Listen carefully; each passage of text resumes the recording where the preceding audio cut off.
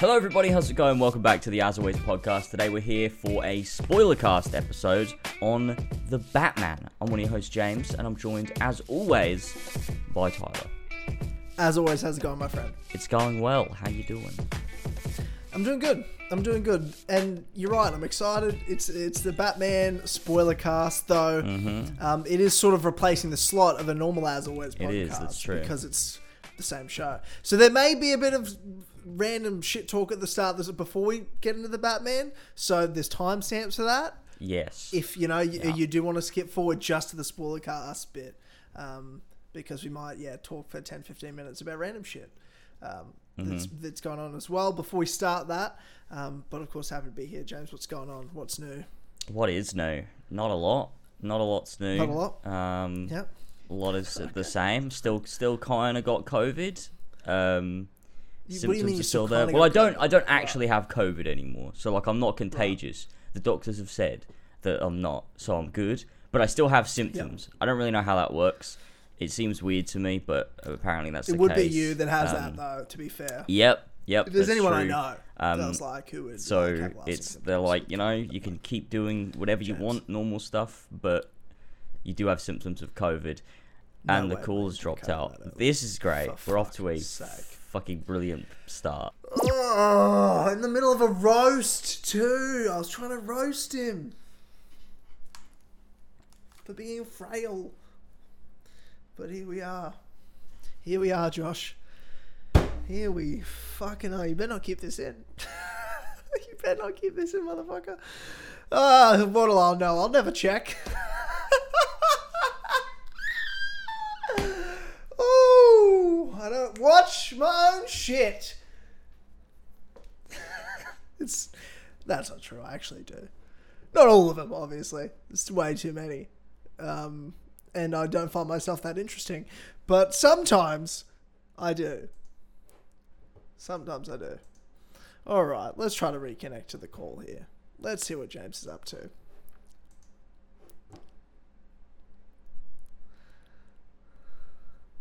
Hello. James, hello. Hello. Sorry I cut out so early. I'm afraid what I said is going to all get kept in. I have just a strong feeling that Josh is going to keep that section in, which is unfortunate, but we'll leave it there. What I was saying, though, is that it would be you that has ongoing symptoms of COVID if there's anyone I do know. Exactly. Like James. It definitely happened to fucking James. Yeah. Yep. It's like I get something, and then it just doesn't go away. Yeah. And it stays forever, it hits apparently. You. Yeah, it hit you hard. Indefinitely, yeah. I have COVID, so there you go. There's that. No, but I'm feeling better, so it's not as bad as it was. Symptoms are still there, but they sort of come and go, so I'm sure within... Are you able to record videos again? Weeks. I mean, what do you think? Do I sound alright? Yeah, I think you sound fine. Alright, then I am able to. Yeah, okay. Perfect. Amazing. Wonderful. Yeah. You're actually checking with me. Yeah. I can't tell. I don't know. I've been with this, so I don't know if my voice sounds better or not, but maybe I can record some stuff. I mean, I'm writing my Horizon video, which is fun. Dude, I finished that last night. Nice. Jesus fucking Christ. It's big, isn't it? It does some things. Dude, did you see what I tweeted about it? No. Oh, okay. Last night I did because I have like my pinned tweet is like my games thread for this year. The games I've played, because in 2021 I finished 0 games. But this year I'm already up to 6. I'm already up to 6 games I've finished. And I posted my scores for the games. 10 out of 10. 10 out of 10, James. Holy shit. That's all I will say. The next episode of the Four Pillars podcast is the Horizon Forbidden West spoiler cast. I can't wait. And I'm saying that publicly because that'll pressure Ethan and George to make sure they finish the fucking game. I'm confident Ethan will, based on where he's at in the game. Yeah. I'll say no more about that. He posted a picture on Twitter, I think, today. Or Yesterday? He's and I was like, well, you've done at least that bit, and that's pretty fucking close to the end. Yeah. So confident with that. George, I don't know. Has he been playing Elden Ring? No, he is not. He's saving it for after Forbidden West, yeah. Good. Good. Which is unlike George, to be honest. I know. I'm so proud of him. I know. He's grown up. I'm surprised he's decided to focus on this. But based on like looking at, I guess the photos he's posted, it looks like the area of the world that he's in is sort of like he's sort of unlocked the whole map now, or like unfogged the whole map. So yeah, it looks like he's sort of getting on with the game. So he should be done by next episode, I reckon. Hopefully. Yeah, that's fantastic. It's like I can't wait to talk about it fully. Do you know what else I can't wait to talk about? Mm-hmm. What? Take a guess. What do you think? I can't wait to talk about. You want me to guess? Yeah, why not? I'll ask you a question. Fuck, that could be anything. I don't know. Well, we're here for Oh, you mean today? You mean today? Yeah. Yeah. Oh. Yeah. You mean right now? That's why I asked you mean the Batman? In this, I don't actually. Oh, you've tricked me. You've tricked me again. I did. You tricked me twice. I know. So what I am excited to talk about, I can't wait to talk about the Batman. What I can't wait to talk about is the great people over at Patreon. Oh, as always, yes, we're making this those show happen. Guys, yeah. Get in, son. I like them. Yeah, they're amazing people. You were like, well, what could be better? And I fucking just gave it to you there, James. You brought it out really there. Yeah, that's good. You sound so defeated, James. Don't. I'm just fucking tired. Just talking to you, just like your tone of voice. I'm trying to bring the energy up. I sensed it off on the call before we started recording. I was like, I need to pump him up a bit. And you're really just like talking to a fucking wall right now. I know. Like, yep. I'm sorry. I guess. I'll get there. Hang on. What can I do? But the great people at patreon.com/as always, they make the show happen. We would not be here without them. Thank you to those people, especially our producers, for making the show happen. So if you like what you're listening to here or seeing here, and you want to hear or see more, head over to patreon.com/as always. And for just as little as $1 a month, you get exclusive access to the best podcast on the internet, the Clubhouse podcast. Mm-hmm. There's over like 130 episodes you can stream right now for $1. So many. It's the People's Podcast, powered by you, the people, especially our producers. So thank you to them. Ollie, the superior Ollie. Damien, the not-so-orange gnome. And he changed his PFP, James. Wait, really? Yeah, I know. Oh, God, I've not got it up. We've ruined it. Fuck. And here's the thing that we're losing our minds at, ladies and gentlemen that don't know. This is an inside joke over on Clubhouse that you would know and appreciate happening right now for as little as $1 a month. Patreon.com/as as always. Again, so thank you, Damien. We've got also Ferrantino, Flash Paradox, Franco, Jesper Olsen, Kingrich III, Oldbrick, Ryan Hafer, Viridian, and Ballsack47. Thank you, Sweet Venture Lads, for helping power this podcast. All right. Oh my God, he did change his fucking... Oh my God, what is it now? I know. It's devastating. It's definitely a knight. Who cares? Yeah, it is. That's sad, though. Who cares? I miss when it was the gnome. Who even cares? The fucking... What was it? Some anime girl? Yeah.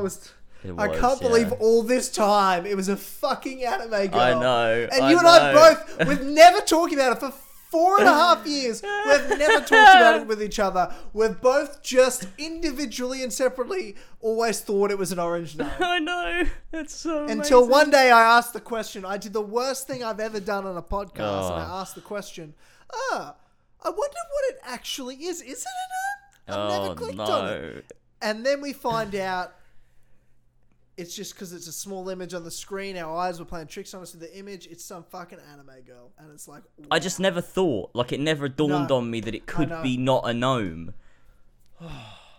It's genuinely since 2017. 2017. 4.5 years of patreon.com/as always. Yeah. Wow. Oh. It's honestly unbelievable to me. But anyway, tragic, Clubhouse, devastating. Find out. You know, you can know all these stories, all these characters. There's a public episode of Clubhouse. So if you don't know what you're getting yourself into, check out the public episode here on the network, and then you'll be in the know, and you'll be like, you know what, I want more of that. There's no way you'll listen to it and go, I don't want any more of that. You'll be like, I want significantly more of that, and there is that. You can find that. Yeah. It's on as always for just $1 a month. It's amazing. I fucking love it. I feel like we've been pumping some really good content and podcasts recently. Yeah, I think we're doing a good job. I've been really enjoying them. Like I've definitely feel like, you know, when you have a break and we're always excited to get back into podcasts, but then before you know it, you're sort of like, man, we're really doing a lot. Yeah. It's really, it's sustaining for me, and I'm really like, it's building, and I'm enjoying that. Like, it's been a while since it's been like that, where we're well into it, and I'm like, you know what, this is fucking great. Yeah, I think some fun ones. Each one is like individual too. Like I feel like they've each got their own identity, so it's refreshing. You know, it's not like, you know, we do As Always and then we got to go do Four Pillars and it's the same thing. It's a different dynamic, and you always know it's gonna be a good laugh. As Always podcast, you know, it's a good laugh, but we'll have a good discussion. Clubhouse is fucking hilarious. I feel like we've done some really good Clubhouses recently. Yeah, we have. So it's I feel like it's good. I feel like we're doing some good stuff. I'm happy. And I think part of the reason when we took that break and we were really excited to come back was partly because I felt like we started hitting that stride at the end of last year. I really felt like we started strong at the start of last year, but just hit this rut. But we did finally sort of get back on track and get back to the end of the year. And I felt like we wanted the break. We needed the break. The break was had. But we were building some good momentum. Like, in terms of just the quality of what we were putting out. And finding a rhythm of what we all actually wanted to be doing now. Rather than, I think, trying to do things we weren't enjoying. Which I think might have been the case as well. Yeah. If that makes sense. And we've all sort of found a good base and, you know, really enjoying it. Like that, even last As Always podcast, I just think of that Elden Ring section. Yeah, that was funny. And it's just like, they're things that I think about, and I find myself watching our content back more than I used to. Like, I haven't listened back to our podcast in years. I feel like I've had a good 4 years where I'm just like, I'm not watching anything back ever. But this year I've really been, I think, doing that. Like, as we release it, I'll have a bit of a re-listen. I'll try to find some funny clips and like post on Instagram. I'm like, oh fuck yeah, I want to like grab that and chuck it on Instagram as a story, like promo it, because it's a really good fucking clip. Yeah. And I would put it on the clips channel, but I'm like, oh, it's just an extra step. Whereas I'm like, I'd rather just fucking post on Instagram. Follow me at Tyler_4P. Just you know, because I want to get Instagram followers. But like the last Four Pillars podcast with you, me and George, that was such a great fucking time. Like, yeah, that was funny. We had such a passionate discussion about Horizon. We had a great laugh with George's recommended. Like, it was just a great fucking time. Yeah. And I did the Hawkeye spoiler cast or streamcast with Eddie and Sheps, but like, it's an hour and a half long. I think we talked about Hawkeye for 20 minutes, like, of that podcast. Classic. It really was just like dumb shit. Well, we talked about publicly the first time that I'm Jewish. We found out that I'm Jewish and of Jewish descent. And Sheps is also Jewish, like myself. So we bonded Amazing. over our shared DNA. Yeah, as sense. Jews and as God's chosen people. Yeah. And he made sure he wanted me to say that on Clubhouse, when you tried to say that it wasn't Jewish slaves, you tried to minimize my people's impact on the world, and you tried to say that Jewish slaves weren't the ones that built the pyramids, apparently. Okay. Yeah. Yeah. And Cheps just wanted me to, and I'm Eddie so also sorry. wanted everyone to know. That's deeply offensive. That's what James is doing. Yeah, you're right. Well, you know, you're admitting that I'm right, but I don't hear it. I'm sorry. And that's, you know what I mean? That goes a long way. Yeah, you're right. I won't say it. Fuck. I thought I had him. We finally got the I'm sorry soundbite. Anyway. What the fuck else has been happening? I feel like there's been a lot of news recently about a lot of things, and I'm sort of just blanking on stuff. You know what? I feel like there has been as well. I've been oh no, this is what I wanted to talk to you about. I was like, there's something really specific I wanted to talk to you about before we talked about Batman, and that's why I wanted to make sure we had a section before. James, last week I had a thought come over me. I just had this thought in my head. I was working from home, fucking Brisbane where I live, flooded. And I just worked from home a week and I had this thought cross my mind, and I was just like, fuck it. I'm booking flights to England. Like, I have to do it. I just had that, this has got to happen. I need to know. I need to book it I need it to happen. But I also thought to myself is, what did I do last time I came to the UK? Well, I had David Jerome over in America at that time. And I went over New York, hung out with him to LA, and then came to the UK. And I thought, you know what I'm going to do? I'm going to see my best friend perform and do what he does. I'm going to fly to Miami, and I'm going to go on the ship he's cruising on and go see his shows. And then come to the UK. So I have now plotted out today dates, times, when I'm coming, and I'm going to book in the next couple of weeks and lock it in. Sweet. But I will be coming to America, to Mexico, and then back to America, and then the UK. Amazing. UK. So September, October, crossing in sort of that. That's big gaming. Few weeks. That's some big bits of game. Why are you going to Mexico? The ship goes through Mexico and the Caribbean. Oh, out of Miami. Going to Mexico. Well, you just had this.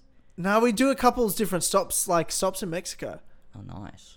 Yeah, and then the Bahamas at the end. Cool. As well. So, unintentionally going to another Assassin's Creed location. Wait, really? Yeah, because the first trip I did was Italy, and that was obviously Assassin's Creed. I've been to London, then I went to New York, and I was just sort of like, I don't know why I'm like, what? Like, every fucking city I've been to is also in fucking Assassin's Creed. I'm like, I'm going to the fucking Caribbean. Of course I am. Oh, yeah, Black Flag. I completely forgot that game exists. Shit. What?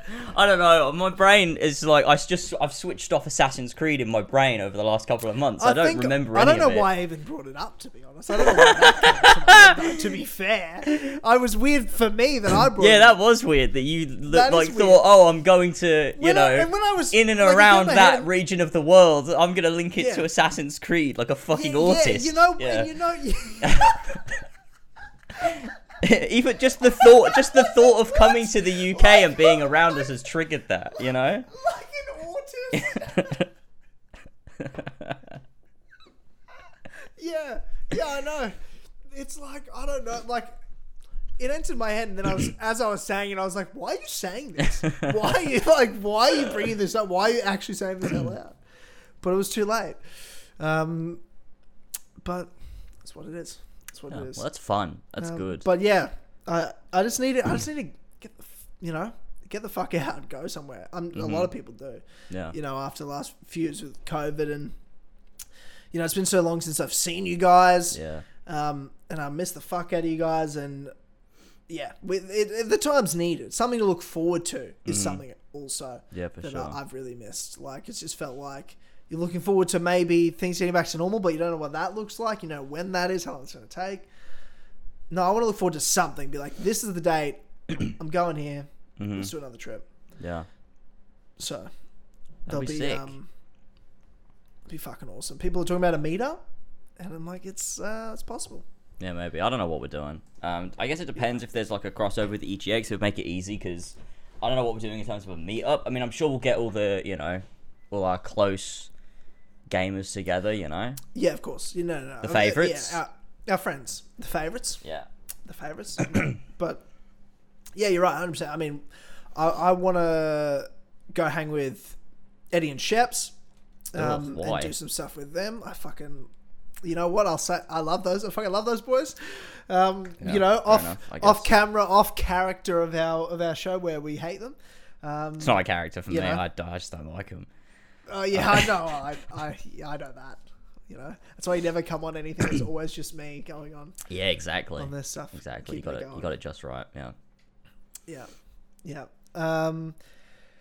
But yeah, so I'm just keen to go around, see all the boys, and just have a good time. And I'm sure we'll obviously do some Four Pillars content. We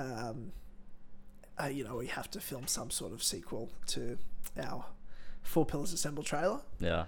Some sort of Civil War type one. I don't know. I don't know what but we need to come up with something. Yeah, come up with something. If we had a community like Civil War, and obviously I feel like the two people it would be between, it's you and me. Like, would have to play automatically that's where my head goes straight away. I don't know why. Captain America and Iron Man. That's with the, like. I get what you're saying. I'm Iron Man for some reason. I guess. Yeah. I mean, it sort of suits you, to be honest. Like, if I try to think of a Marvel character you would fit personality-wise, you're a bit of a Tony Stark. You know? Well, thank you. Not as... I mean, you're not a womanizer or anything, just because, obviously. I mean, you don't know. More of like... I've never tried. I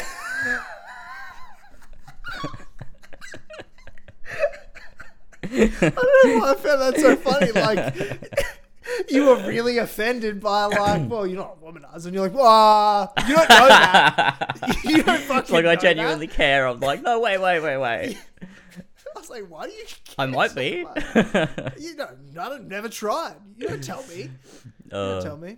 Well, Don't that's tell what I'm me what I saying. can't I'm do. not saying, because I'm not saying you couldn't. I'm just saying you're not. Yeah, true. That's a good point. Yeah. That's what I'm saying. You've reasoned But, with you know, me well there. Yeah, I've thrown you an idea and then I've taken it away. Yeah. You're not Iron Man, actually. I don't know. What Marvel character would I pick you with, though? That's a... Spider-Man? one. Like, I'm small, nimble, maybe? I don't know. I've never tried. Small and nimble. Maybe I could do a cartwheel. I don't know. Dude, I need in this trailer. You've got to do a cartwheel. All right, I could try. Yeah, you've got to. I could try. I could and you put that to get the one test. attempt. There's no practices. We're Okay. gonna start rolling, You get- and we it'll take be the the first one take, fucking yeah. attempt. Whatever Okay. it is, make it fucking good. I need Yeah, you to give yeah, me yeah, 100% of okay. that cartwheel, and I want to Okay. see what the fuck happens. I know I used to be able It's to gonna be do it one- when I was like 6 years old, so maybe I still can, you know? Nearly 20 years later, we'll find out. I can't wait now, I really want to do it. Why I find it so fucking funny. Oh my god, you're doing a cartwheel. First that'll attempt, be no fun. practices. Just because I already know how it's going to go. I know exactly how it's going to go and I can't wait for it. I want it on camera. I want the world to see. You know? Yeah. My first cartwheel in decades will be on camera. Oh. Yeah, I can't wait. That'll be Yeah, fun. that can be like your move to attack me. To attack? Yeah, some sort of, you're like trying to do a cartwheel kick. Some sort of cartwheel kick. Oh my god. That'd be fantastic. Oh my god, that's fucking funny. Yeah. But yeah, you're small and nimble like Spider-Man. Yeah. Well, with the Marvel characters we always were as the four pillars. You were Captain America, I was Iron Man, Ethan was Hulk, and George is Fat Thor. And that's that's the true. four of us. That makes sense, to be fair. Yeah, I do sort of see that. We vaguely match those characters. Well, yeah. I mean, I do have fucking Captain America's shield in the artwork for this exact show, so That is true. it's a bit on the nose now. It's a bit Yeah. on the nose now, but yeah. Yeah. Yeah. Happy to take Captain America, always. I mean, I didn't really take it. I took it. Like, I forcefully, no one else could have even have had a chance at it, to Yeah, be fair. no. So. Well, none of us want it, you know? Not well- that sounds like aggressive, Yeah, like it no does. one wants Captain America. Yuck. That's not what I meant. I love Captain America. I just, you know, I don't know. He suits you. I don't Oh know. my god. Yeah. That's fine. Yeah. Oh, okay. Anyway, that's enough talk of that. We probably should get into the Batman. It is a Batman spoiler cast. There's a Yeah. lot to talk about. There's a lot to talk about here. Yeah, there is a lot to talk about. I mean, before we go super deep into the details, overall, I mean, and obviously for everyone watching, spoiler warning, if you haven't seen the Batman, go see it. We're about to talk about everything. But just give us your cliff notes. James, what did you think about the Batman? I think it's a movie that took me a little bit to get into, I think. Because it's not your typical film or typical superhero film, obviously, which is what I expected. So it took me maybe 20 minutes, maybe max 20 minutes to get into it. But once I was in it, I was so in it. Like, I was so immersed in the whole film. Like, it didn't feel like a normal, like, film viewing for me, honestly. Like, I felt like I was just so in the film. It just, the way that they, like, the way that it was shot, the way that it looked, the way they used music, the acting was brilliant. Like, it was such a great cast. I just felt very immersed in the film. which was something that was just really, really great. I honestly did not notice the time go by at all. It didn't feel like it overstayed its welcome. If anything, it ended sooner than I expected, which is like weird because it was a long film. But I think that's a good thing. Like I don't want it to go on any longer, but it was, overall, just think it was a fantastic movie. It did so many things that I wanted it to do. It did more things that I didn't even think about that just work. It characterized all of the characters so perfectly, and also it characterized the city of Gotham so well, that I think the whole movie just felt alive in the most Batman way. And yeah, overall, I just thought it was a really, really, really great first entry into, what could be a multiple film series for this version of Batman. I think they've done a just superb job with it, to be honest. Yeah, no, I do agree. I think the movie was fantastic. Really fantastic. I find it interesting that you said it took you a while to get into, or it took a bit for you to get into, let's say. I felt the opposite. I thought the first hour of this movie was 10 out of 10 perfection.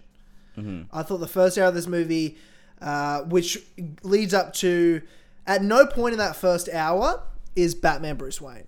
For that first hour, because I remember when he became Bruce Wayne, I literally looked at my watch going, what's the time? Holy shit, it's been an hour. Not an hour since the ad started, like an hour since this movie started. And we're now seeing Bruce Wayne. And he's been in every scene bar one. Yeah.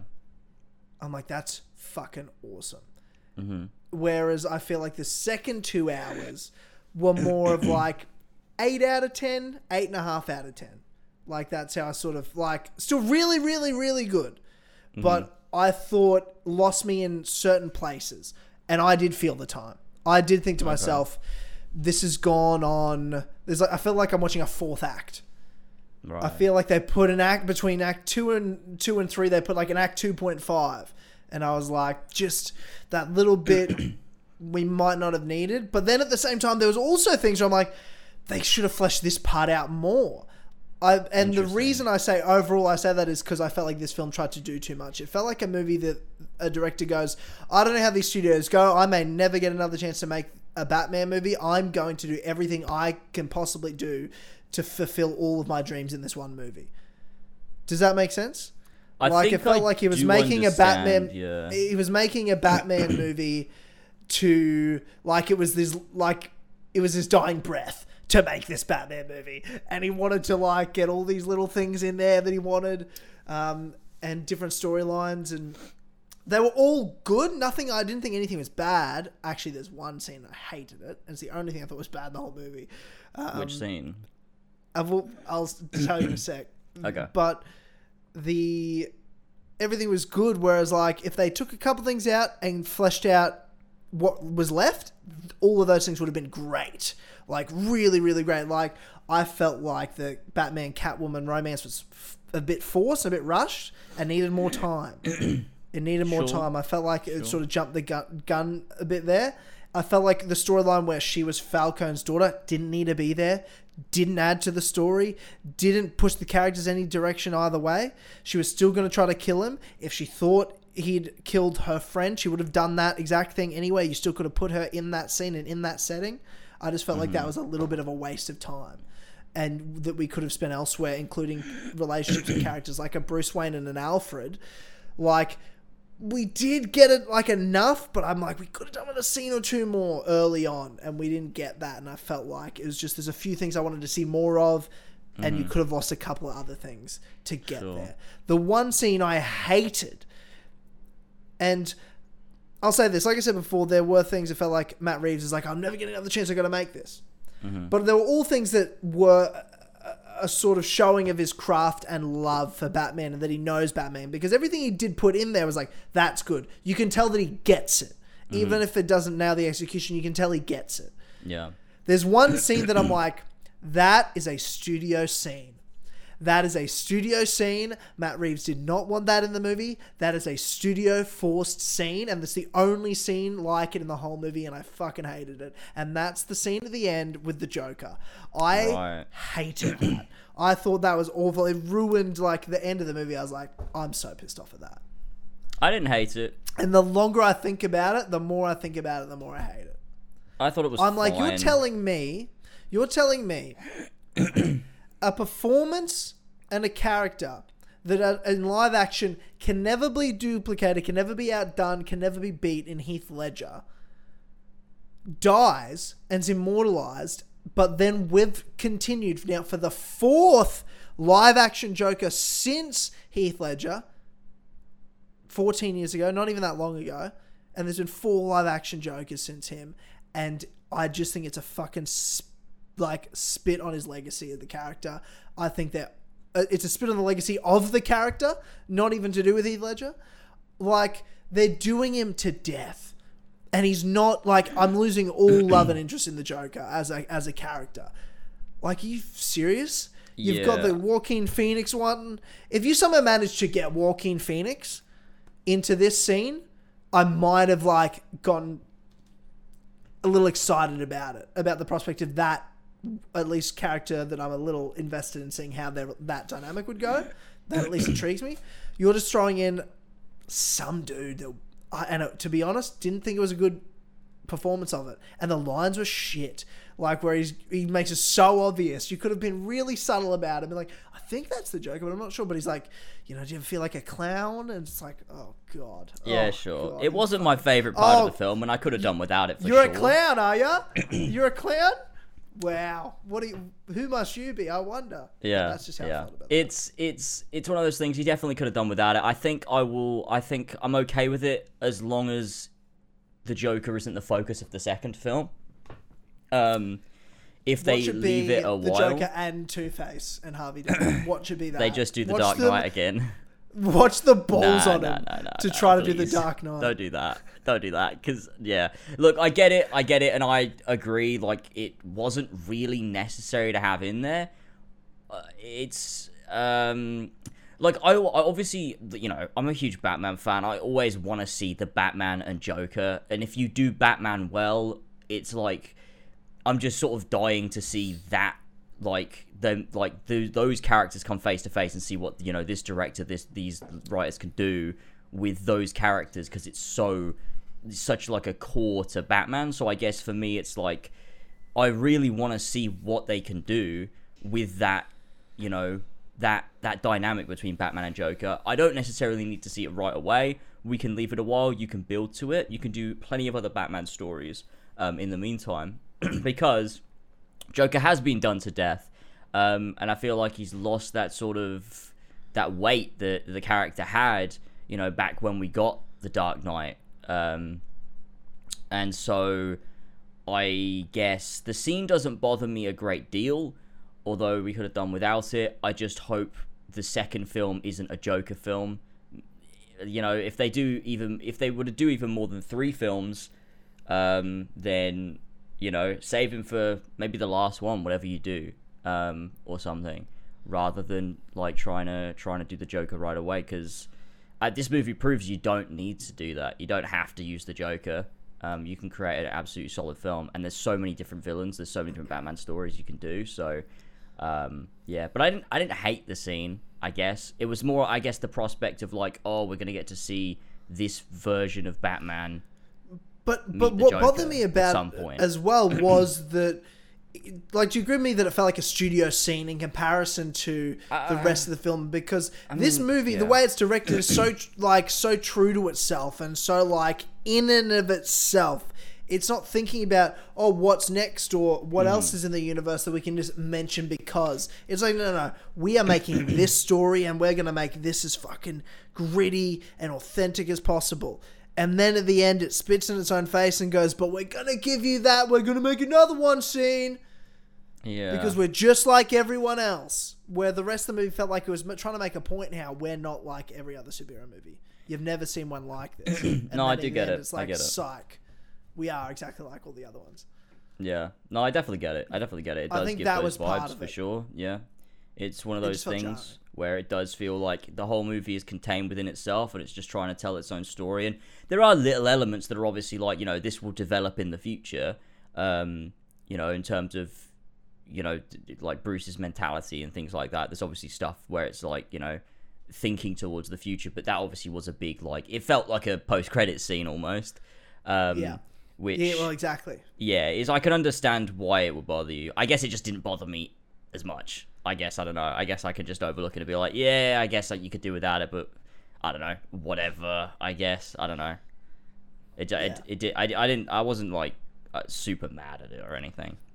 Yeah, yeah, no. I get how you feel though. I wasn't like mad at it at the time. I didn't like it, but I think the more I think about it, every time I think about it, I'm like, oh, that was so fucking stupid. I hate they did that. But I don't want to talk about that one scene in the whole movie that I hated, whereas everything else I thought was fucking awesome. Yeah. So let's talk about the main portion of the movie, the actual movie itself. Yeah. From the start, I thought this first hour was the best part of the movie. I thought it opened so amazingly. Going into this, everyone talking about how, no, this is Detective Batman, it's comic book Batman. I'm like, okay. I want the Riddler to be like a fucking serial killer. I want it to be really like we're watching a superhero movie, but the detective. Oh, sorry, we're watching a serial killer movie, like a crime movie, but the investigator's Batman. Like that's what I want. That's what I want it to be. And the opening scene does everything to set that up, to set the tone for that. You felt like you were watching an episode of Mindhunter. Yeah, like, exactly. Yeah. It was so fucking good. With the like Riddler standing there like a serial killer would, like really like obviously had been stalking the victim and knew the victim well and felt intimate enough with the victim that they spend time and really breathe in the room before they even make the kill. Yeah. Like there's so many minor things they did with that to make it feel like, no, this is just a villain random murder. This is I'm enjoying, like, yeah, obviously there's a reason that I've targeted this person, like in terms of the story, like it's not just some prey that a serial killer's found on the street. There's a specific reason that's the target for the movie, but there's an enjoyment in it that's very sexual that came across in that moment that is very serial killer. Yeah. Like the Riddler kills this person with a blunt object and like very intimate, very like I'm doing this myself kill, and then afterwards mounts him and then really breathes it in like that like deep breath, and I was like, oh, that is so fucking creepy. I know, yeah. But so good. Yeah. In terms of the tone you're trying to set for this movie. Yeah, what do you think of the opening? It immediately characterizes the Riddler in such a way, like in such an interesting way, because the Riddler has never really been done in a super, like, he's not a very threatening villain in a lot of Batman media. Like, I don't know, maybe there's some comics out there where he's like really, really, threatening. He's always been one of my favorites, like top 3 favorites as a concept, but it's never been done very well. And I think like even you look at the Arkham games, they do so many villains incredibly well, and the Riddler's great in it, but he's hardly a threat, sort of He's like, he just places a bunch of trophies around, mocks Batman a bit, does some funny riddles, and he's kind of a bit of a joke. So, and as much as I do like that depiction of the Riddler, and it has its place in Batman media, seeing this was like, it's so cool to see this sort of reinvention of a classic, iconic Batman villain. Yeah. And I think they opened incredibly well with it, giving you those eerie, fucking creepy vibes to just sort of unsettle you from the very start. And then you just feel sort of really part of this this mystery that the Batman's trying to solve. And it's it just really, really kicks off strong. Do you feel like this rendition of the Riddler, not just as the Riddler, I think it stands on its own, but in terms of live action Batman villains, I'd put it up there in the top 3 for me personally. Yeah, I reckon so. Mainly because of not the implication, sort of like the I guess the effect he has like on Batman as a character in this film as well, I think is really important. I agree with you, and I think that's why this Riddler stands out. It wasn't just because the way the Riddler was played by the actor was really good, so it's really good. No. I'm talking about also the impact it had on our characters and the future of Batman as a character. That scene in the visitor section of the prison is, only rivaled, only beaten by the interrogation scene in The Dark Knight with Batman and the Joker. That's the only one that beats it when we're talking one-on-one live-action Batman villain moments. Mm-hmm. You've got the interrogation between Batman and the Joker, number one, numero uno. But this fucking scene is the only thing that rivals it. Yeah. I thought it was incredible. Sorry to skip ahead, but dude, that's why I think the Riddler stands out in this movie to me as one of the best live action Batman villains. Yeah. Was that scene. Yeah, for sure. Because it's one of those moments where it's super unsettling and it's so in character with this this villain that we've been tracking the whole film. But also that connection then to Batman and this realization that there's always that thing in Batman media where it's is it because of the villains that Batman exists, or is it because of Batman that the villains exist, sort of thing? And it's this idea that Batman, inspired the Riddler to do what he does, and that sort of duality and that connection between them, and sort of the way that Bruce reacts to that, and it's just such a impactful moment in the film that says a lot more, and it makes the villain mean a lot more to the overall story and to Bruce as a character. Which I think it's something so inherently Batman, and it was just a scene the entire time I was like, this is fucking incredible. And as well, the performances, the use of music, camera work, all of it, it was just such an intense, well done scene. It was really, really good. Yeah, I totally agree. And like you said, that impact of I only exist because of the Batman. And you say it's inherently Batman. It is one of the better tropes that superhero movies can do. And I don't think many movies have utilized it very well. I think Civil War is the only other one you can think of that they really try to drive home the implication that the heroes may actually be they're the solution, but they're also the cause to a lot of these problems as well. Mm-hmm. Yeah, for sure. And what are the consequences to that? Well, everyone that's died, everything that's happened here is a consequence of you taking up the mantle of the Batman. No, it's by trying to do what's right, there are these other people that are going to get that twisted or try and compete, when you look at the Joker and trying to break Batman and stuff. And these I guess you want to super villains, if that's what you want to call them, sort of come out because of the Batman. And that whole that being a part of the story was really cool. Because I don't think that really they ever touched upon that in the Nolan films. It never felt like a central thing. Although obviously there's that, the Joker is always going to be sort of a parallel to the Batman. But I like that was such a central thing here. And it was such a turning point for Bruce, sort of to realize that, to help the city, he can't just be Batman. You got to use Bruce Wayne. That was a huge part of it as well, and that was because of that connection with the Riddler as well. So it's it's a big turning point for Bruce as a character moving forward with this version of Batman. So I like that the Riddler was such a poignant villain for this version of Batman, and to push him wherever he goes next in future films. Also, it taught him who he needs to become and the purpose of the Batman. Yeah. It's not just in the shadows vigilante. Yeah. That's just doing the right thing because what difference he talk, and that's where it gets at the end. I can also be hope. Yeah. I don't just have to be vengeance. And you need to have both to be the right hero. Otherwise you're just going to continue to create more monsters than you do good people. And I think that's what he saw there. The monster creator was it was the perfect monster for the perfect time for that character. 2 years in, not super famous within Gotham, people know, but not super famous and built up a hero that's done a lot. Clearly hasn't fully proven himself. Just sort of been in the news, but so you would have that just sort of cult weird follower that takes it up, a sort of mantle like the Riddler. To sort of match the Batman, just this sort of in the shadows amateur kind.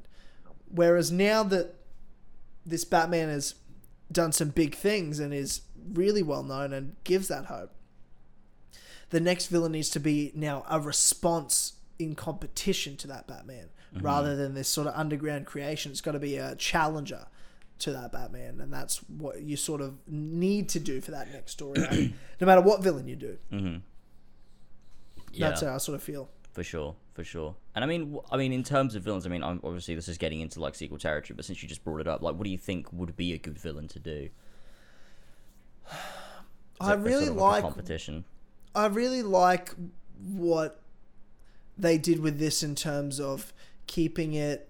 I think the Riddler was a good angle to take, something different. It's the same thing of whether you like him or hate him, all the new Tom Holland Spider-Man films. I just like that they gave some more obscure villains a good crack and actually did a pretty good job with them. Like, you hadn't seen a Mysterio or a Vulture and things like that. And I like that they tackled the Riddler. Like, yeah, Catwoman, that's, it's Batman, it's Catwoman, it's going to be there. We know that. And the Joker will eventually be there. There's those characters you have to have involved.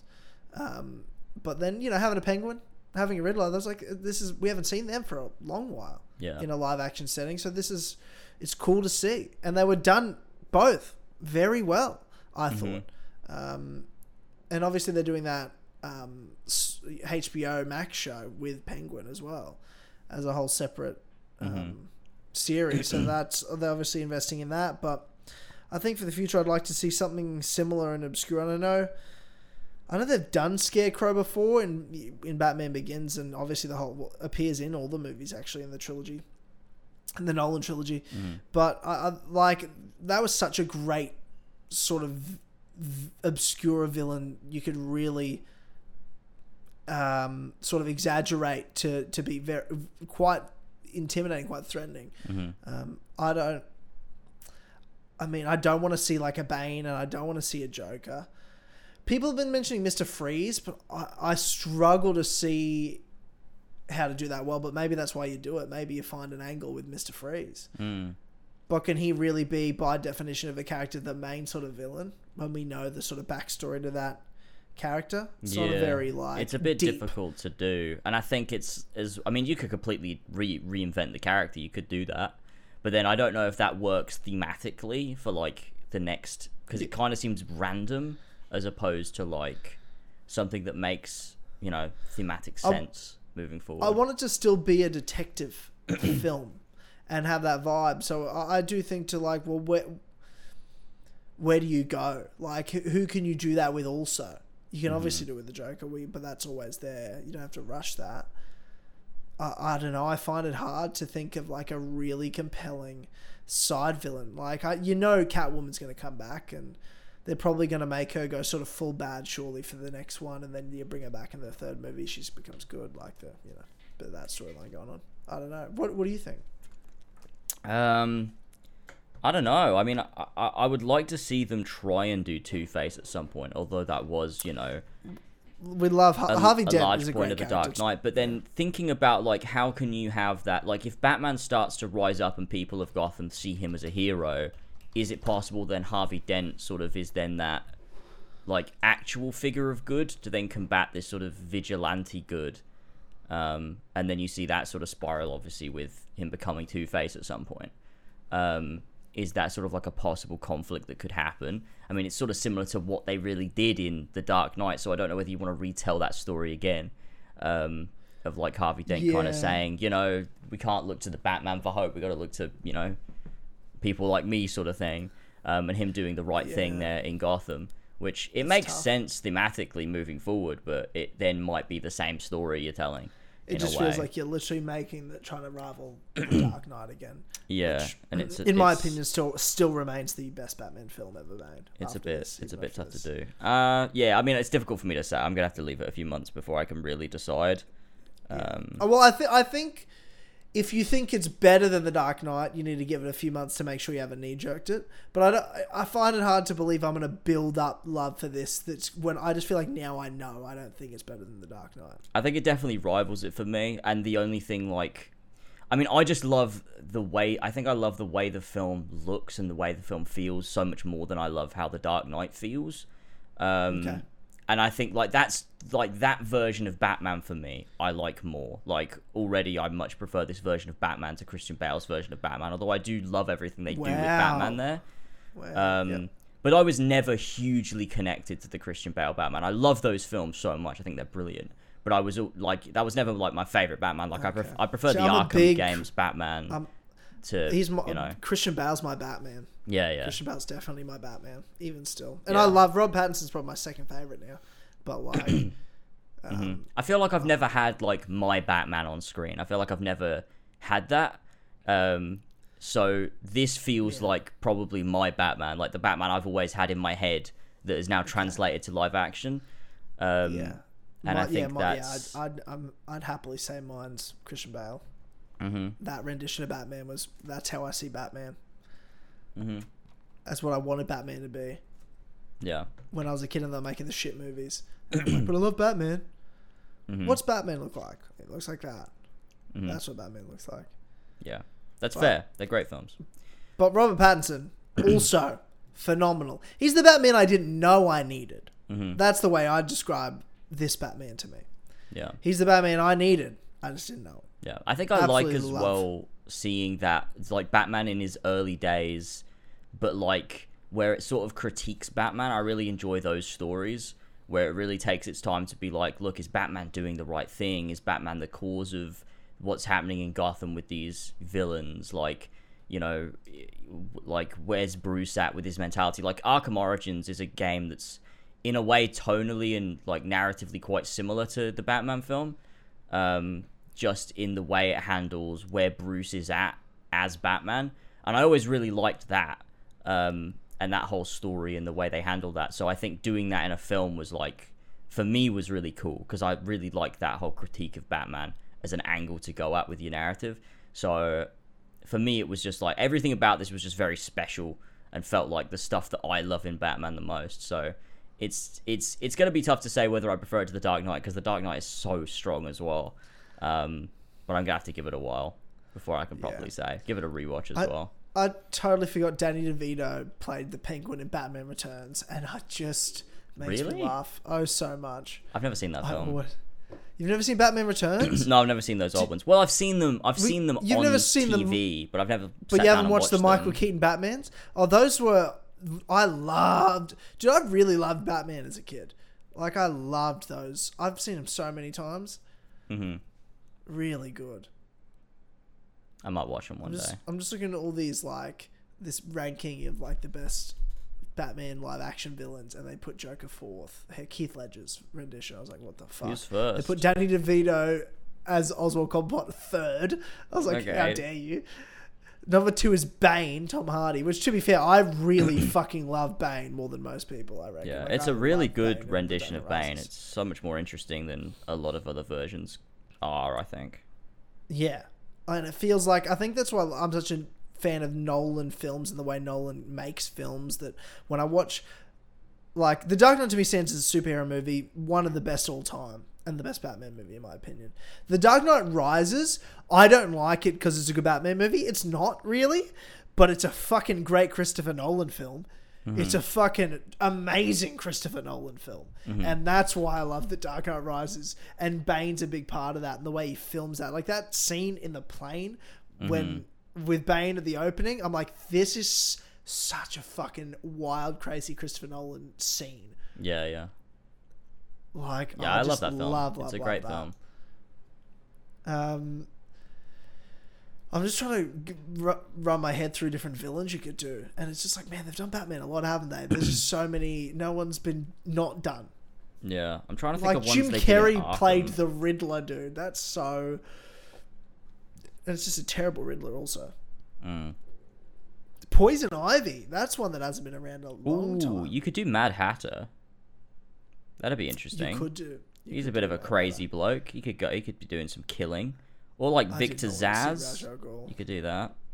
Victor Zsasz. I don't know who that is. He's like a murderous, crazy man. He like every time he kills someone, he like carves like a tally on his skin.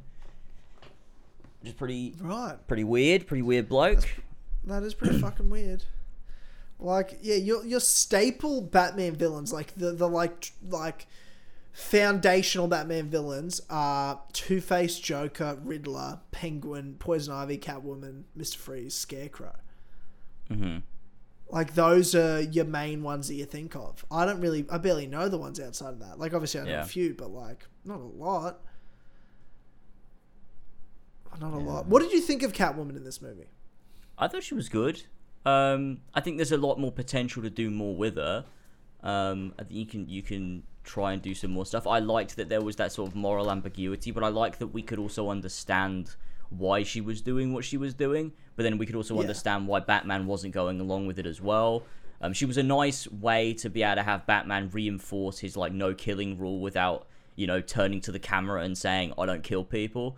So that was sort of good. I'm interested to see what they do with her in the future. But I feel like she wasn't tapped into fully in this film, which I feel like was a point, you know, the point. They didn't want to fully tap into her in the film, so there's plenty more you can do with her down the line. But I thought she was good, performance was good, casting was good. She looked cool too. Zoe Kravitz? Oh, Jesus Christ almighty. What a gorgeous woman. I'm in love. James, I'm in love. Understandable. My heart's healed. Fallen in love again. It's Zoe Kravitz. That's how I feel. No, but I loved her. I thought she was fantastic in this. Yeah, she was very good. I do think, again, like, there's more you can do with her, and you also did too much with her in this movie. Like, you need to spend more time developing if you want to do the romance, you need to spend more time on that, building that, and not rushing it, and less time on this whole, my dad's this guy that also doesn't know me at all. And it does nothing with the story really at all. Like, she had the motivations already to kill and do something for a friend that died. You didn't need to add but he's also my dad. Yeah. That's just, you probably didn't need to. Yeah. I guess I was just trying to give Falcone more screen time, I guess. Yeah, I guess think that's the only reasoning I could think of, but you could have just done more with Penguin with him. I don't know. That's just sort of my 2 cents on it. And he's not the main villain anyway, so it's like, whatever. But the more important character, obviously, is the Batman, Bruce Wayne, Robert Pattinson himself. And we haven't really talked about him a lot. And I think, by far and away, the best part of this movie is how Matt Reeves and Robert Pattinson interpreted the Batman. And the way they filmed the Batman, the way they portrayed the Batman was so phenomenal and perfect in this movie. What did you think? Yeah, for sure. I mean, all the angles and shots, like using have him shrouded in shadow and stuff for a lot of the film, I thought was really good. And also I really appreciated how, because he's quite early in his career, he wasn't perfect at fighting people. Like, he would take a few hits here and there. Which I think was nice. It sort of grounds us in this film where it's not, it's not the Arkham games where you do flying across the room and stuff. He did not feel indestructible. He feels like a man. He feels like a man at points, which is, I think, connects us with him more as well. Which is quite an interesting way to go, and obviously he's got room to grow there as well, which gives him room to develop. And I like that the film was choreographed in a way, the action was choreographed in a way that was it just felt quite real, which I think was quite engaging.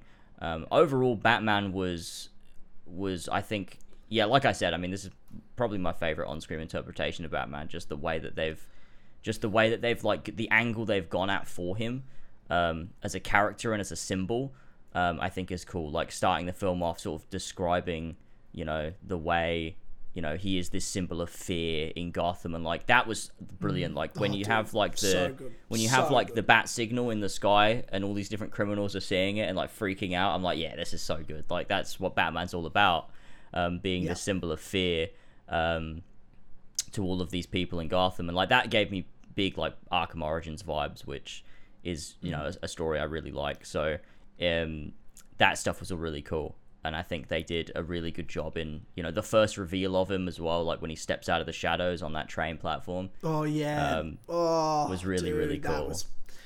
I think hour of this movie, dude, is so phenomenal. It's brilliant. I think this film is just a big indulgence in why Batman is so cool. It's not afraid to be you know what, this guy in a bat suit is fucking cool, and we're gonna just indulge in that. We're not gonna shy away from it. We're not gonna pretend oh, it's cringe. We don't want to We don't want to do it properly. Like, no, it's really fucking cool, and we're gonna like make it cool. And I think that's really like, I like that about the film a lot.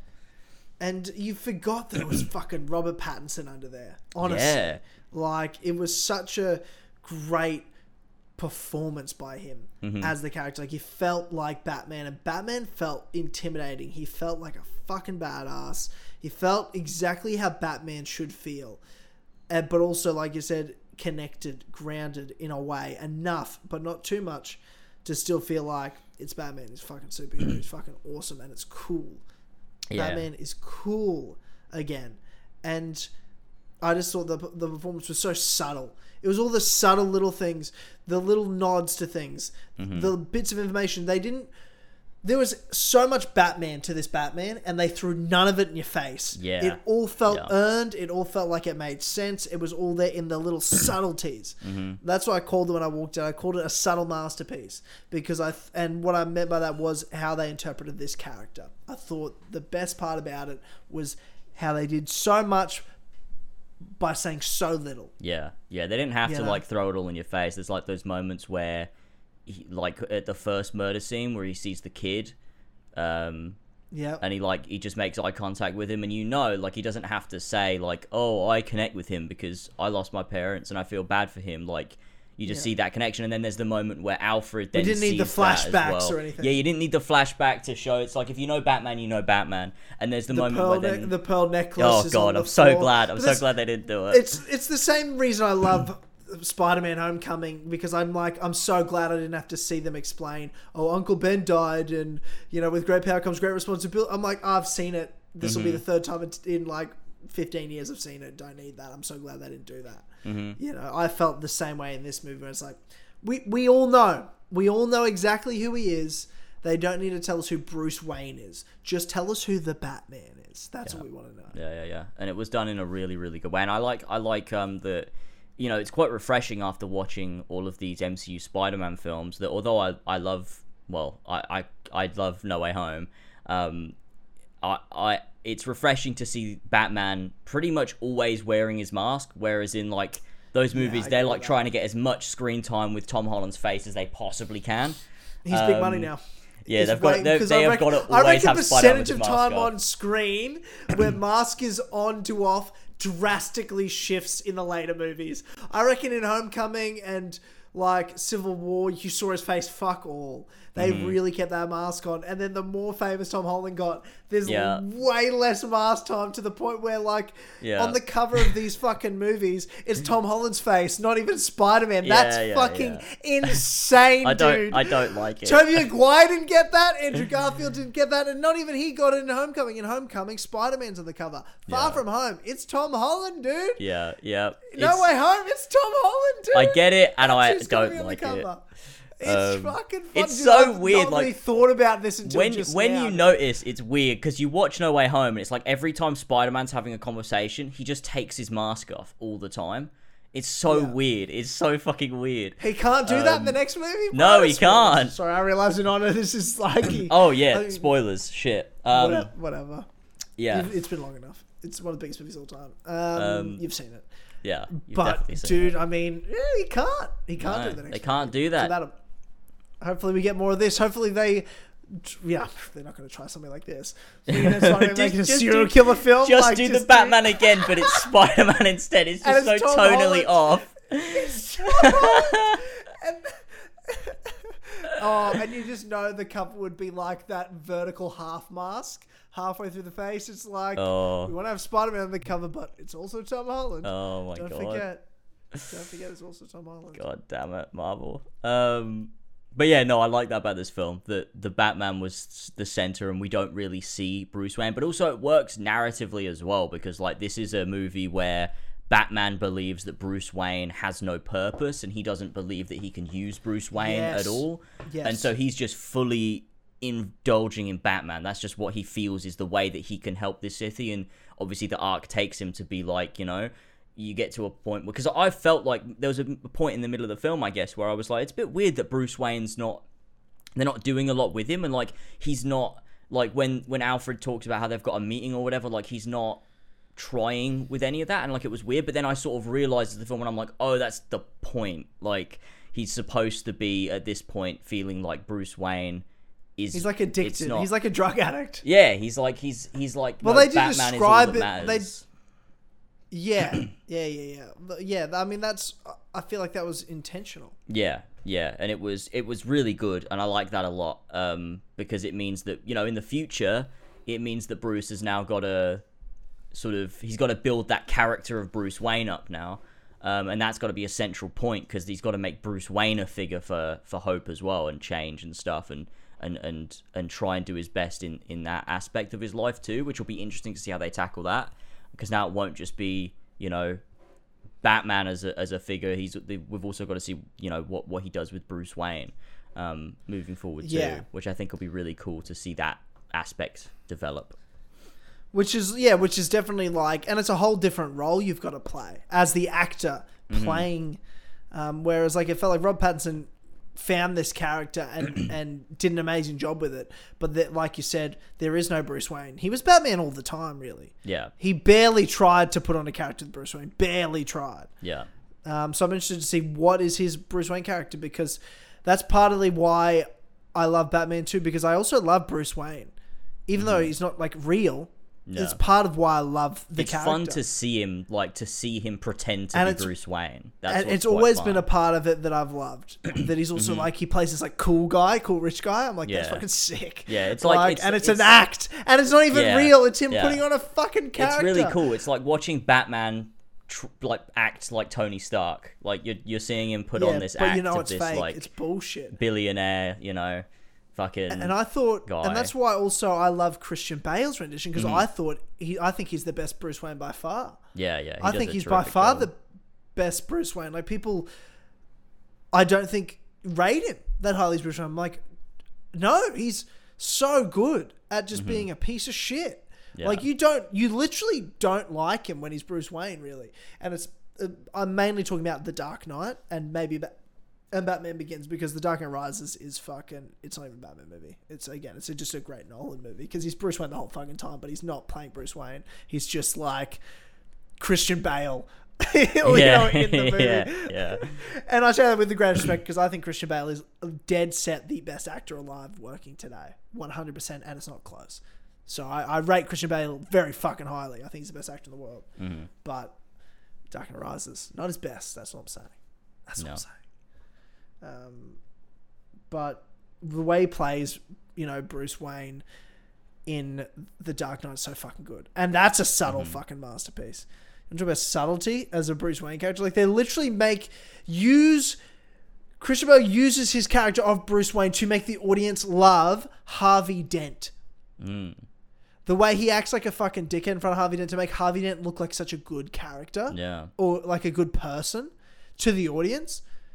That we're like, wow, it sort of shifts you to think this highly, almost higher than our main character that we're supposed to love, and it really sort of fucks with your head a bit. But I'm like, that's so cool that they do it that way, and that's how Nolan wanted to do it, and play off Bruce Wayne, where it's you're not supposed to like Bruce Wayne, you're supposed to like Batman. Yeah, exactly, and that's one of the things I'm really interested to see them tackle in the future of this version of Batman is. Yeah. That is Bruce Wayne as a character and this act that he has to put on. I really want to see him develop that and see where they take that. It's one of the things that, although the show Gotham was off the rails fucking weird, one of the things that was really cool about it was when Bruce sort of figured out that he couldn't just be himself and had to invent this Bruce Wayne character, and seeing him do that was actually really good. It was really well done in the show. I really liked that aspect of it. So seeing them do that with this version of Batman, I think it's going to be really good. And seeing how Robert Pattinson sort of tackles that role is going to be cool as well. So I'm interested in that for sure. Yeah. And him finally figuring out, like you said, there is a use for it. And he sort of... Because he gets a bit of Bruce Wayne time, especially at the end of the movie with the Alfred section. Mm-hmm. Where you see that glint, and he talks about part of the and him talking about why he almost became the Batman, not just because I want to, it's my family's legacy and I want to do good for Gotham, but there's literally also it's his escape from connection, because he doesn't want to be connected. He never thought he never wanted to have that feeling of fear again He's trying to fight fear in himself. Mm. Like, that's such an important scene. It's like when he's talking about how the only time he's felt that afraid was since his parents died, was thinking Alfred might die. And it's like, oh, dude, that's so fucking psychologically deep. Yeah, the way he's confessing that, like, that's so intense that you see into that psyche and how broken he is. Like, they talk about him, we talked about him being like almost like a drug addict to being addicted to the Batman. They did mention like Kurt Cobain, like, as an inspiration for the way that he played Bruce Wayne, like the lead singer of Nirvana, who died of fucking drug overdose, like fucked up shit. But like, it feels like that sort of rock star lifestyle you're living at the nighttime, and chasing the high or the escape or whatever, and the impact it's having on your day-to-day life. Like you talked about in the opening scene being nocturnal. And it's like, that's so fucking weird. And I was literally thinking in my head, I remember when the movie started, like, when does Batman sleep? I can't even like picture in my head Bruce Wayne or Batman like sleeping. Like, it's not a thing I think about a lot, because you've got to be Bruce Wayne in the day, and then at night you want to be Batman because that's who you are.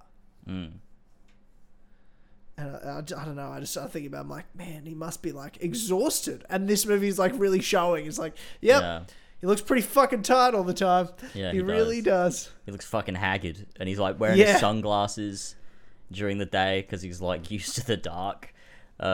Which was cool. They do a good job with that. Yeah, I loved Andy Serkis as Alfred as well. I'm such a big Andy Serkis fan. He's very good. Yeah, he really suits the role. And I like how Alfred's a bit of a boss, like of the Wayne family as well. Like, the other people come to him for stuff, and he just fucking runs it. He's running the show, covering for Bruce, all that sort of shit. Yeah. How did you feel about sort of, let's talk about Gotham, the city, and its sort of backgrounds. You know, we see a bit of it with like the founding families, the Arkhams and the Waynes, and you see into the underground with Falcone and the Penguin. And those are all really just characters, a part of Gotham. What did you feel about Gotham? You said you just loved the rendition they did of it in this movie. Do you want to like elaborate on that? Yeah, it was an incredible like rendition of Gotham. It was like just the Gothic architecture, like, from looking at I guess it was Wayne Tower or whatever. Like the interior of that, the Gothic design of it. The use of like, they have the whole like church and stuff for that scene with the memorial and everything. You've got like the graveyard at the end, which is cool. I feel like they picked their locations pretty well. But just like the grimy streets and like the neon lights and like the way they use like rain very frequently, and like just like I feel like every shot of the city was like unique, and it managed to characterize something about the city, like whether it was like, people living on the streets, or the crime aspect, or just the way that things were falling apart and like things like that. I really loved that, but also like the history of Gotham as well, like with what the Waynes were trying to do, and all of those aspects, and like the way that people do want to save this city. And like that's one of the things I love about Gotham, is that there's always people that have hope and want to lift the city out of what it's in. But the state that it's in is such like it's sort of just like, it's part of why Batman exists and why these stories are told. And I just think Gotham was just, it's easily probably my favorite depiction I've seen of Gotham, probably ever. It was just, it was everything that I sort of imagined Gotham to be, brought together into like one on-screen depiction of it. And I just thought it was just brilliant in that way. It never felt like it was somewhere else. It always felt like I was in Gotham City, no matter where the movie takes you, which I thought was like really immersive and really well done world building, which was great. Yeah, I agree. It was that perfect balance between, like, you look at a Nolan where it's just like it may as well be set in New York or Chicago, like a real world city, to which is the interpretation Nolan was going for with that trilogy, and I love it, and I think it has its place.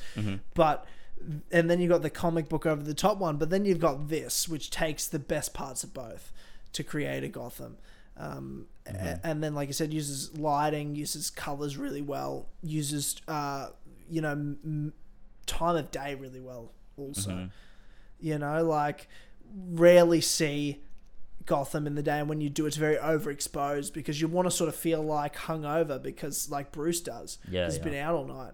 Like you want to put sunglasses on when it's daytime in Gotham because you're like, what the fuck, this is really bright. And then it really brings, it's obviously a very, like, quite literally a darker movie in the sense that most scenes are at night in this film. Most of the movies takes place at night. So I just loved the way they filmed it and portrayed it. And like you said, the different classes and areas of the city. I thought like that was really, really well done. Something that I actually really liked about the Joker film as well. Like I really liked how they did Gotham in that movie. Yeah. Gotham was quite good in that film, Yeah, in that, because you only saw one sort of area, and you're like, that would be a fucking place in Gotham. There would be that shithole place. Yeah. But yeah, I just thought they did a lot of things really well, and even when they were like making obvious connections between real world places, like it was obviously set in New York, and they just sort of added shit to it, and then they had like Gotham Square Garden where MSG was. And it's like, oh yeah, but they still made it sort of feel like you believed that it's its own place. Yeah. So I thought that was really, really, really well done. Really well done. Yep.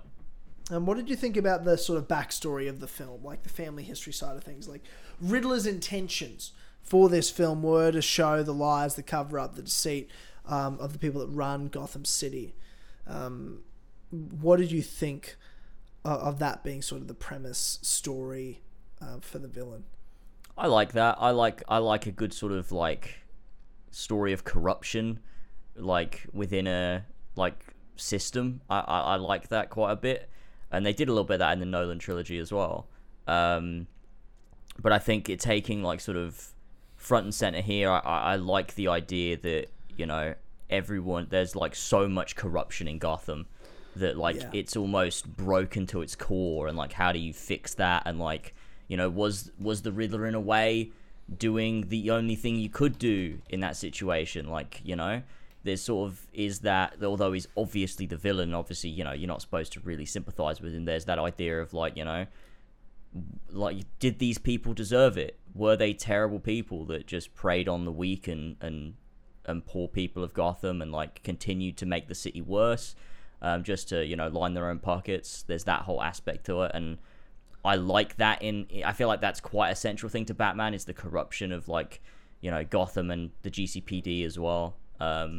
So I liked all of that stuff. I thought that worked really well, and it helped characterize Riddler too as a villain. I think it all sort of went hand in hand, and as well then leading into like Bruce's backstory and like his history with his parents, and like the difficulties coming to terms with what his father did, and then like Alfred filling him in on like what actually happened, and like there's complications. It's a complex situation, and like Bruce coming to terms with all of that. So learning about all of that stuff I think was really good, and again pushes forward Bruce's idea that he needs to use his company and needs to use the Wayne name to do something better for Gotham as well, based on the past as well, which I think is all really good. I think it was all very compelling stuff. Yeah, no, I totally feel that, and like you said, the connection, all those different elements of that backstory made to everyone was involved. That was in the story of our main characters. Like it somehow touched all of them. Falcone obviously being in there, and yeah, they did. Even though I didn't like it, Selena being his daughter brought her into that sort of connection with the complications of what is going on in the main story.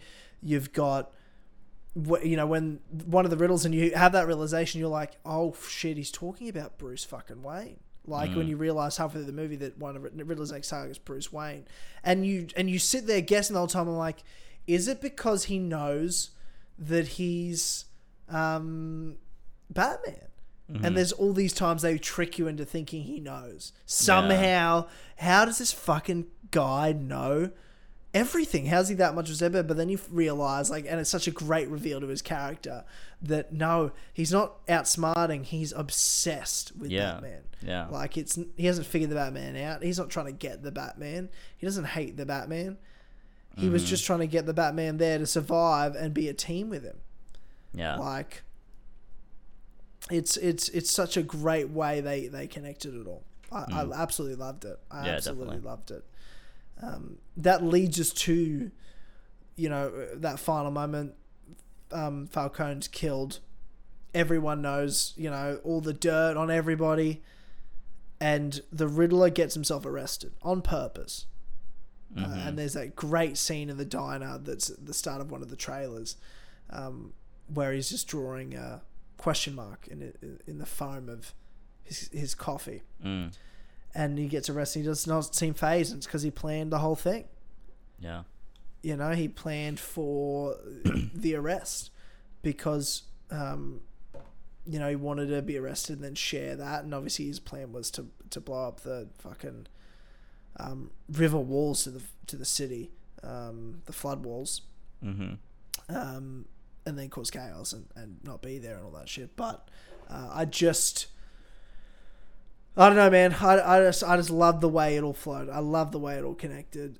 And it culminated in that interrogation scene with Batman and the Riddler, and I thought that was the climax of the movie for me. And I felt like it went on maybe a bit too long after this scene, is I guess my feelings. Like, it should have gone straight into that action and that final bit, but it really... I don't know, I felt like maybe that end bit was a bit long after this scene, because I felt like this was the moment the movie had been building towards. This is the scene that I wanted to see the whole time. I didn't need there to be some big fight and battle at the end. I needed it to be a battle of the minds at the end of the movie. I needed the detective to meet the psychological killer, and I needed the battle of the minds, and we got that. But then after that, we also got like a fist fight, and I'm like, yeah, it was a good fist fight though. It was a cool fist fight. It was great. It was a great fist fight. Good. No doubt about it. It was great, and I did enjoy it. I did love it. I'm not trying to just sit here and criticize it. I just mean it just wasn't the best part of the movie for me, and that had already happened by the time they were doing that. Yeah, it definitely wasn't the best part of the film. Although I liked that they did it because of sort of, I guess how it just led the narrative forwards after that point. Like the whole, like the moment of when he defeats all of the Riddler's cultists, and like they take off the dude's mask. And they're like, "Who are you?" Some like QAnon crazy people. Yeah, like the guy says he's like, "I'm vengeance," and then Batman's like, "Oh shit! Like, I really did inspire all this shit to happen. Like, what have I done? Like, I need to make sure that this isn't what I'm doing." And then that causes him to, you know, he jumps and saves the guys from that fucking electric thing, and then he, like, you know, then he stops to help the people out and lead them out to safety. Which is something, you know, he wouldn't have done in the past. He would beat up the bad guys and disappear, but this time he sticks around, he helps the people, he leads them out, and it's just this moment of like the first time in the movie we really see Batman being a hero. And the sun's rising as well. Yeah, it's not just him at night. Exactly. Yeah, it's really, really cool. And I think it was a well-earned moment, and it felt like this arc had sort of completed, or at least the sort of the start of the arc had completed in the film, to lead us into what comes next. It was a fantastic moment, the way they wrapped that up. I totally agree. Like like I said, the sun rising, feeling like this is the first time we've seen Batman in the day, like in this sort of light, and just how beaten and battered he is, and that person like that didn't want to let him go when they're on the stretcher getting helicoptered out from the top of the arena, and it's like, wow, that's like really special, and that had a great monologue. But I do want to pull back to this interrogation scene.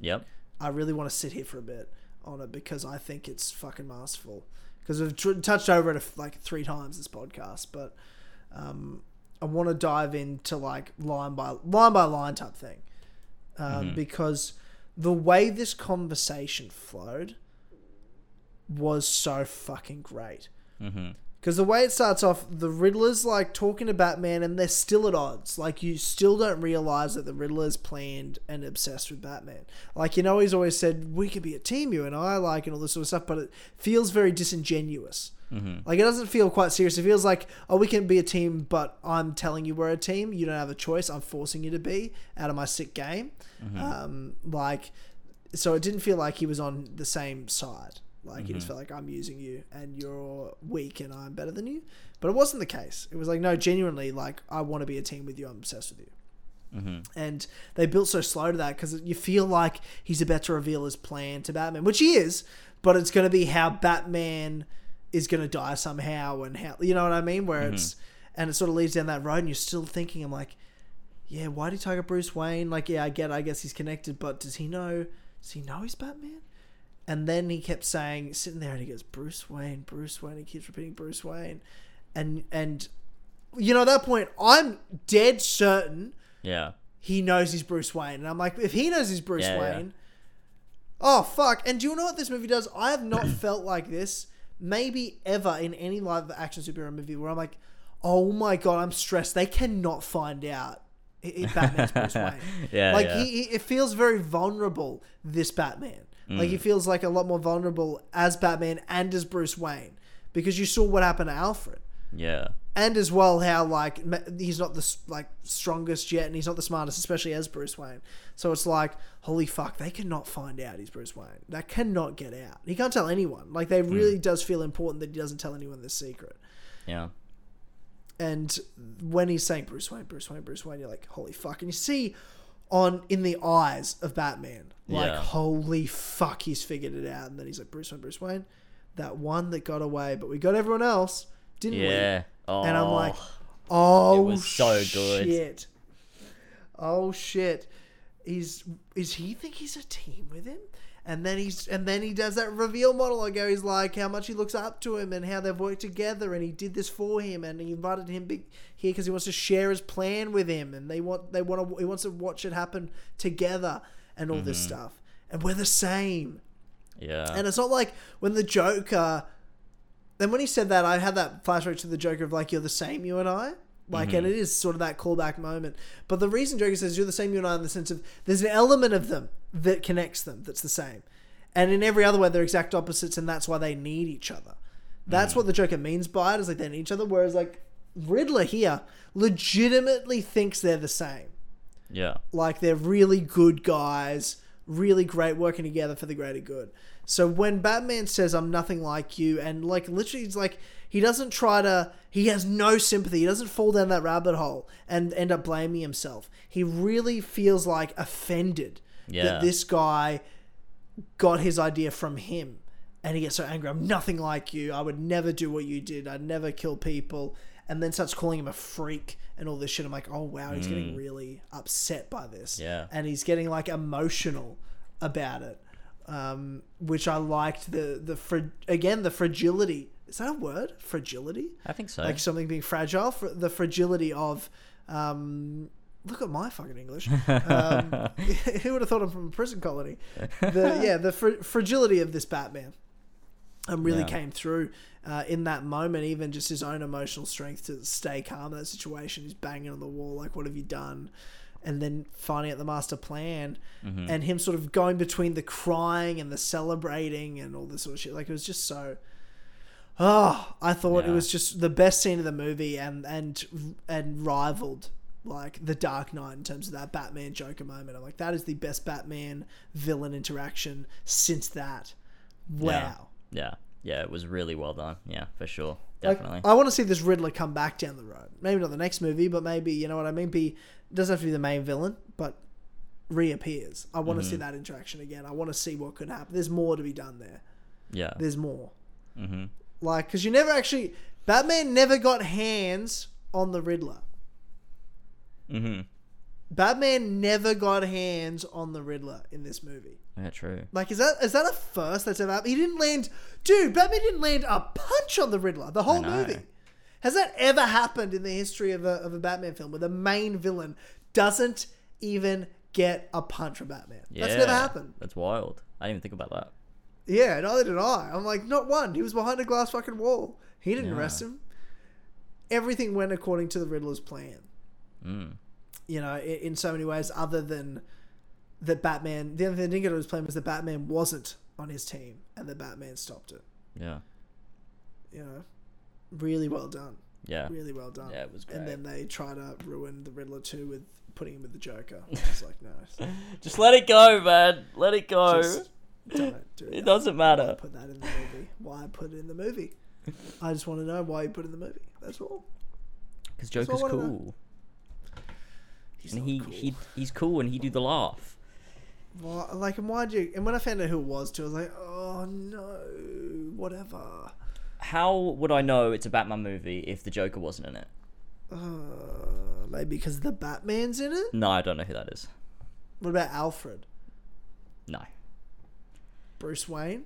I don't know these people. I know the Joker. I've only seen Joker, the film. I was waiting for him to show up the whole time. Well, you would know who Bruce Wayne is. You know who Thomas Wayne is. If you've No, I wasn't. I wasn't paying attention to Joker when I watched it. I just saw the clown dance in the bathroom, and I wanted that again. Did ya?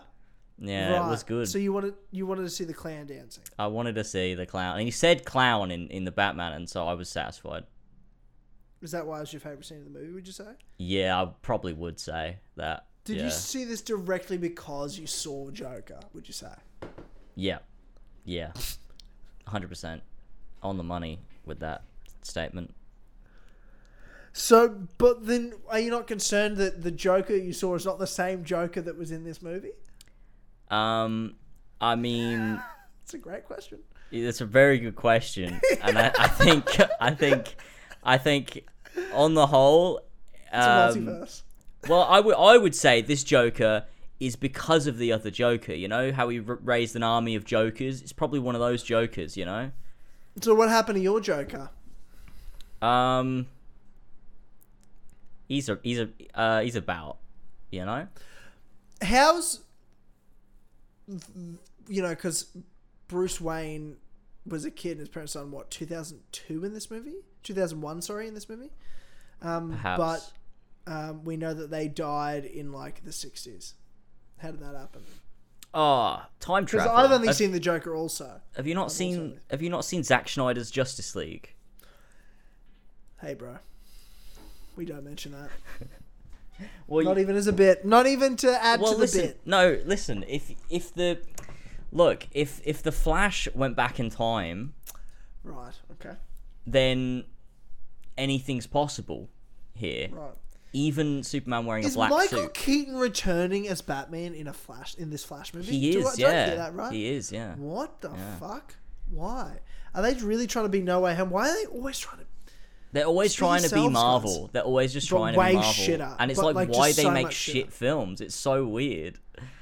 They're like, oh, they did Marvel, the Infinity War. We need to do Justice League right away and not build up to it or characterize any of our characters. Oh, yeah. Don't be Marvel. Be you. Be DC. Do what you did with the Batman. Yeah. Do individual care about your characters as individuals first and foremost. Don't worry about anything else. Don't worry about gimmicks and don't worry about team up movies. You haven't earned that. Focus on characters first. That is what Marvel did. They made the characters first and earned an Avengers movie and then just continued to build.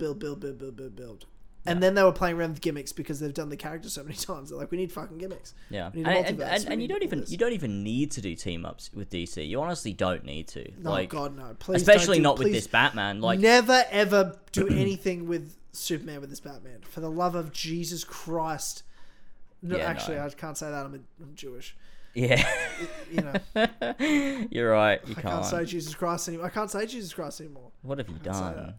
Yeah. I'm no longer Christian. As you were before, yeah. Yeah, as I was before. Yeah. Yeah, but, you know. I'm Jewish, but I don't believe in God. That's still true. Yeah. That makes sense. True. Yeah. Both can be true. Because Judaism is a race as well, and a people as well as a religion. Yeah. And that I am, 4%. Amazing. That's a fucking fact. That's a fucking fact right there. It's not no percent. It's not, no. It's not no percent. It is for me, I would think. Yeah, I think we know that. I should do one of those things. I should find out what my I'd be really interested. Ancestry is. Do you know what?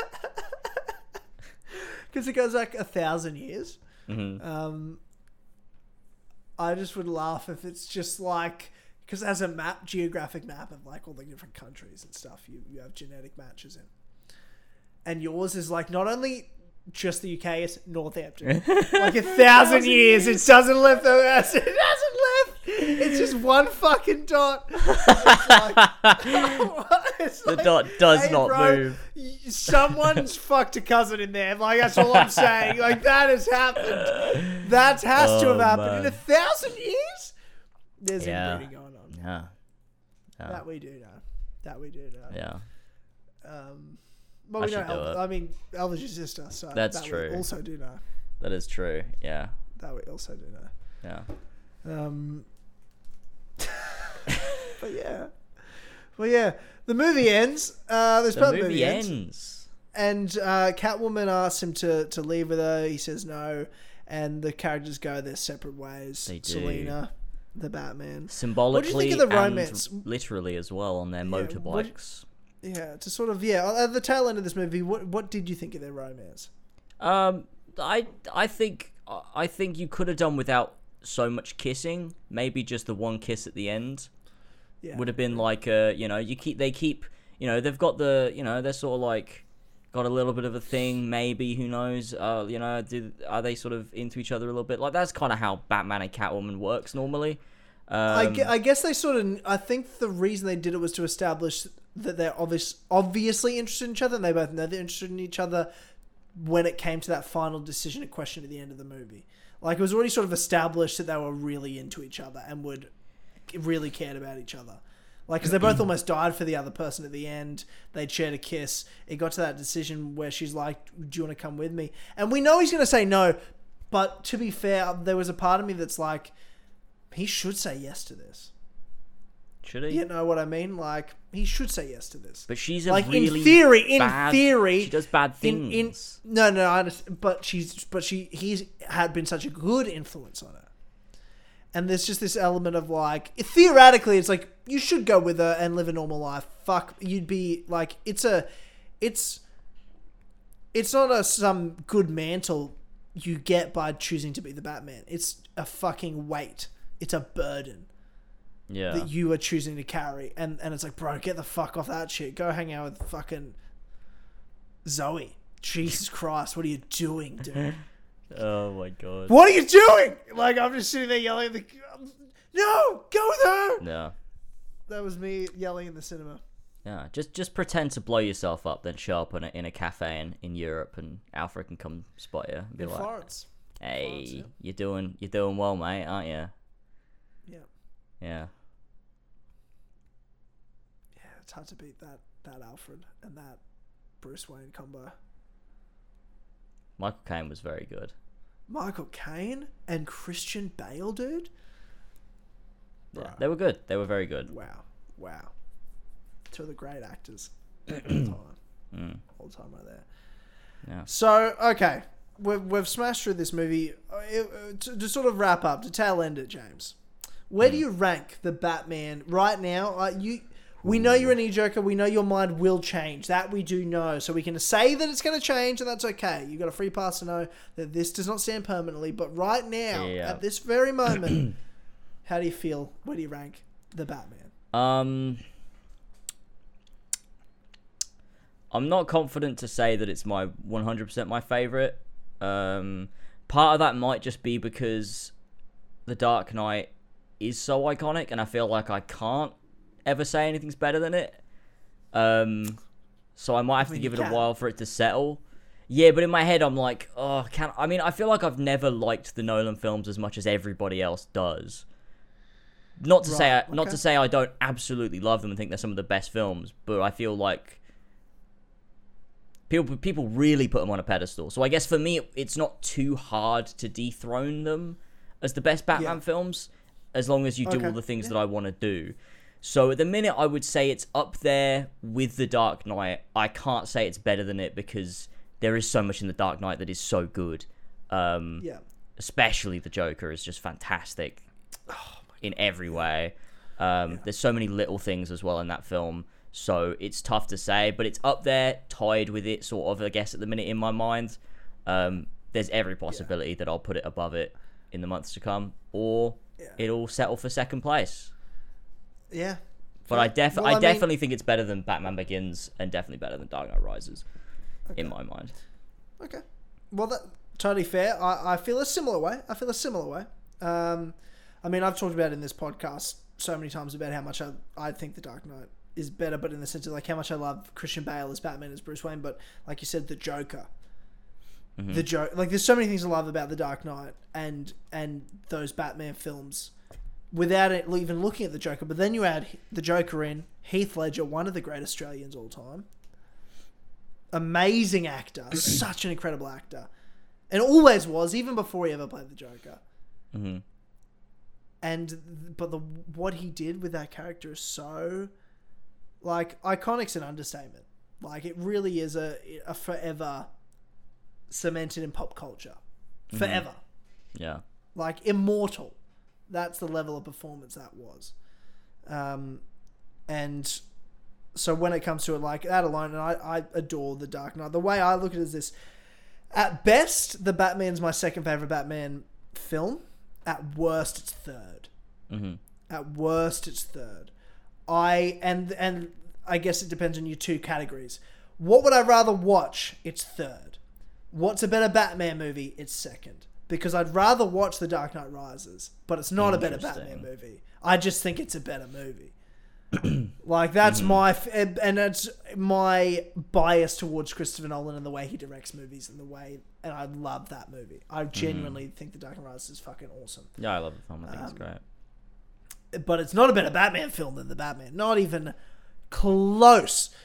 The Dark Knight Rises isn't even third. You know what I mean? Like, it's low on the list of, like, if you're looking for a Batman sort of, like, vibe, atmosphere, tone, all that sort of stuff, you're not going to get in The Dark. You get bits, but not a lot. Mm-hmm. Whereas The Dark Knight, it just what it does for the Bruce Wayne character. I love the portrayal of Batman. At that stage of the Batman's career, where like the height of popularity hasn't fallen from grace, and that those themes that Harvey Dent, the famous line. How many famous lines in that movie? The other day, hero, live long enough to see yourself become the villain. Like, that was the theme of the movie, and that's such an interesting story arc to portray, like thematically for a villain of the movie, and also for our hero, in the eyes of public opinion. Yeah, ended up becoming the villain through also facing the greatest villain. So I still put The Dark Knight number one, but the Batman. I thought Robert Pattinson is also my second favorite Batman as an actor. I think he is incredible. I think he could, in time be my favorite, but just from this one movie, not yet. But I love his portrayal of Batman. I thought it was fucking phenomenal. I thought the way Matt Reeves crafted the portrayal of Batman as a character, from costume to the movement to the voice to the script to the tone to the direction to everything, nailed Batman. Yeah. Nailed Batman. Yeah, nailed Riddler. Did a lot of characters really well. I don't think he did anything necessarily bad other than one scene we won't talk about again. Like, I just thought the movie was so tonally good. That first hour was perfection. That serial killer movie tone that I really wanted to see out of the film. My only gripe is that one scene I don't like, and I did think there were some things you could take away to add more time for other characters, and it felt maybe 10-15 minutes too long. Not like, oh wow, it's half an hour too long, but 10, max 15 minutes too long. Mm-hmm. That's just me. Just me. That's fair. How about you, James? I think overall, this is the Batman film. Like, it's my Batman film. I feel like I'm like I said before, I'm yet to have that one film where, when I look at Spider-Man, I'm like, Spider-Man 2 is that film where it's like, that's my Spider-Man film. Like, they did it. That's exactly the Spider-Man for me. Whereas I've never really... I need to talk to you about this as well, because I just rewatched Spider-Man 2. I've really been... Really? Getting back into, like, Spider-Man. Like, I just really...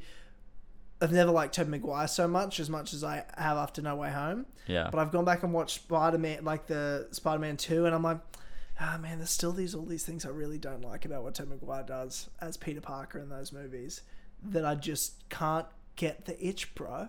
And I was like, I need to tell James this. I can't get the itch that he's gonna snap.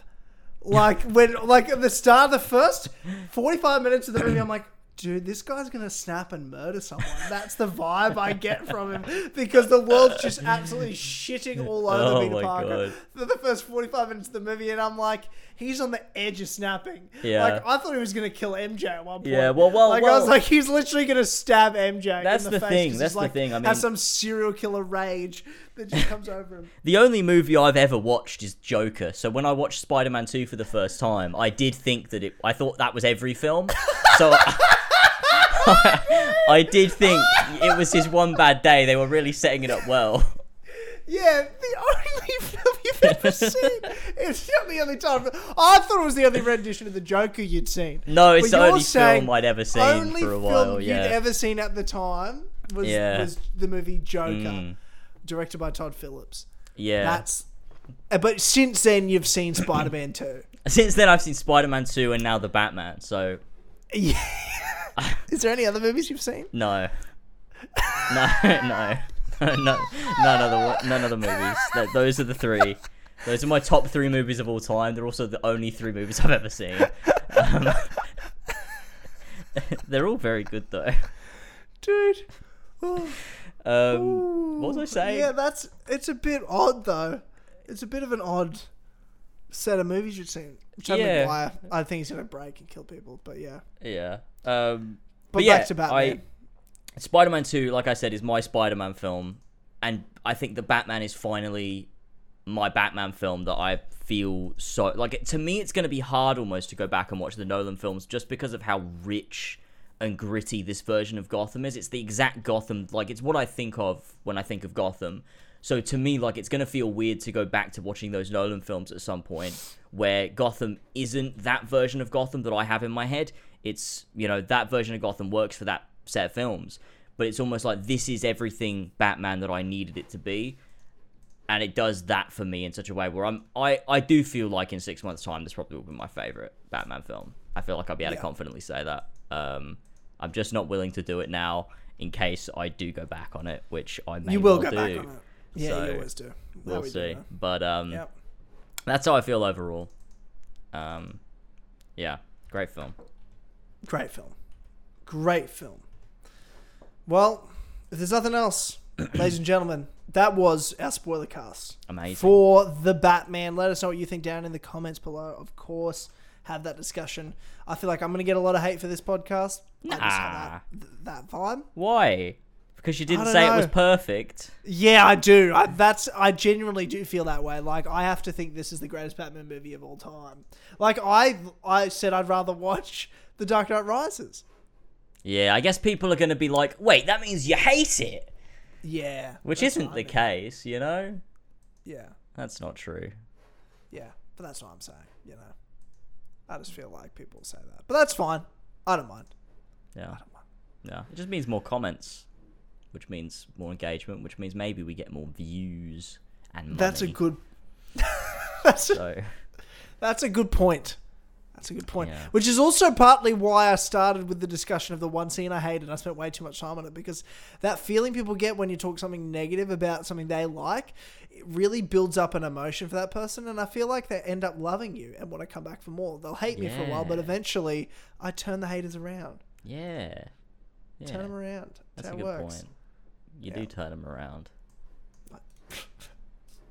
What? You said that. I don't know. You just said it a bit weird. I don't know. You do. You do turn them around. Yeah. Well, like literally. I physically, I'll just grab them and just turn them around. You turn them around. You give them a little nudge, push them away. Come on. Yeah. Of course. I don't know what that means. But anyway, ladies and gentlemen, thank you for tuning into this episode of the As Always podcast. Thank you all so much. Where we chatted about the Batman. Be sure to rate us over, of course, on Spotify, Apple Podcasts, all those things. Give us reviews. That genuinely helps us get discovered and seen, and algorithm pushes us up. Again, liking this video on the network. If you're watching it on YouTube, subscribe to the network, comment. Algorithm helps us build the show, which means more money for us, but it also means the more money we make, we genuinely spend it all by doing more of this shit. I'll buy Blu-rays of more movies to watch. Well, no, I was more thinking, more time that we put into making, video content. I can't do another spoiler cast unless I watch another film. Like, you think me flying over to the UK making content for you fucks is like I'm making money? Oh, it costs so much money to fly around the world. Losing money. Actually, I'm making money is what's happening. Oh yeah, James makes money. It costs me a lot. I'll get Tyler on stream and I'll get a few gifted subs. Why we don't do some sort of like stream to fund these sorts of things? We should, shouldn't we? We really like, you know what I mean? Because we're gonna make like, and there'd be rewards like, oh, if we raise this much, then we'll do this sort of like. It's literally like you're paying for the content. Yeah, it well, just we also can't helps. do it we now. We can't do it without me getting over that. No, well, I mean, we could. We could, but you've already said it now. Like, you've already said you're planning on coming over. People are like, well, he's going to do it anyway. I don't need to give him my money. It is true. No, you're right. And you're 100% right. I'm going to do it anyway. It is costing me...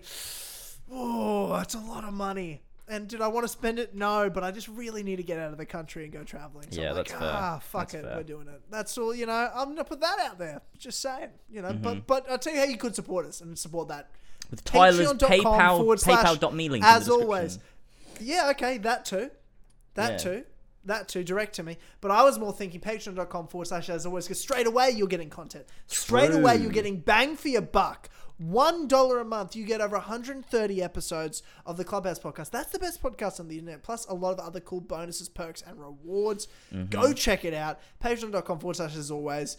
We've got the topics thread up for our next Clubhouse that we're recording this week. Can't wait for it.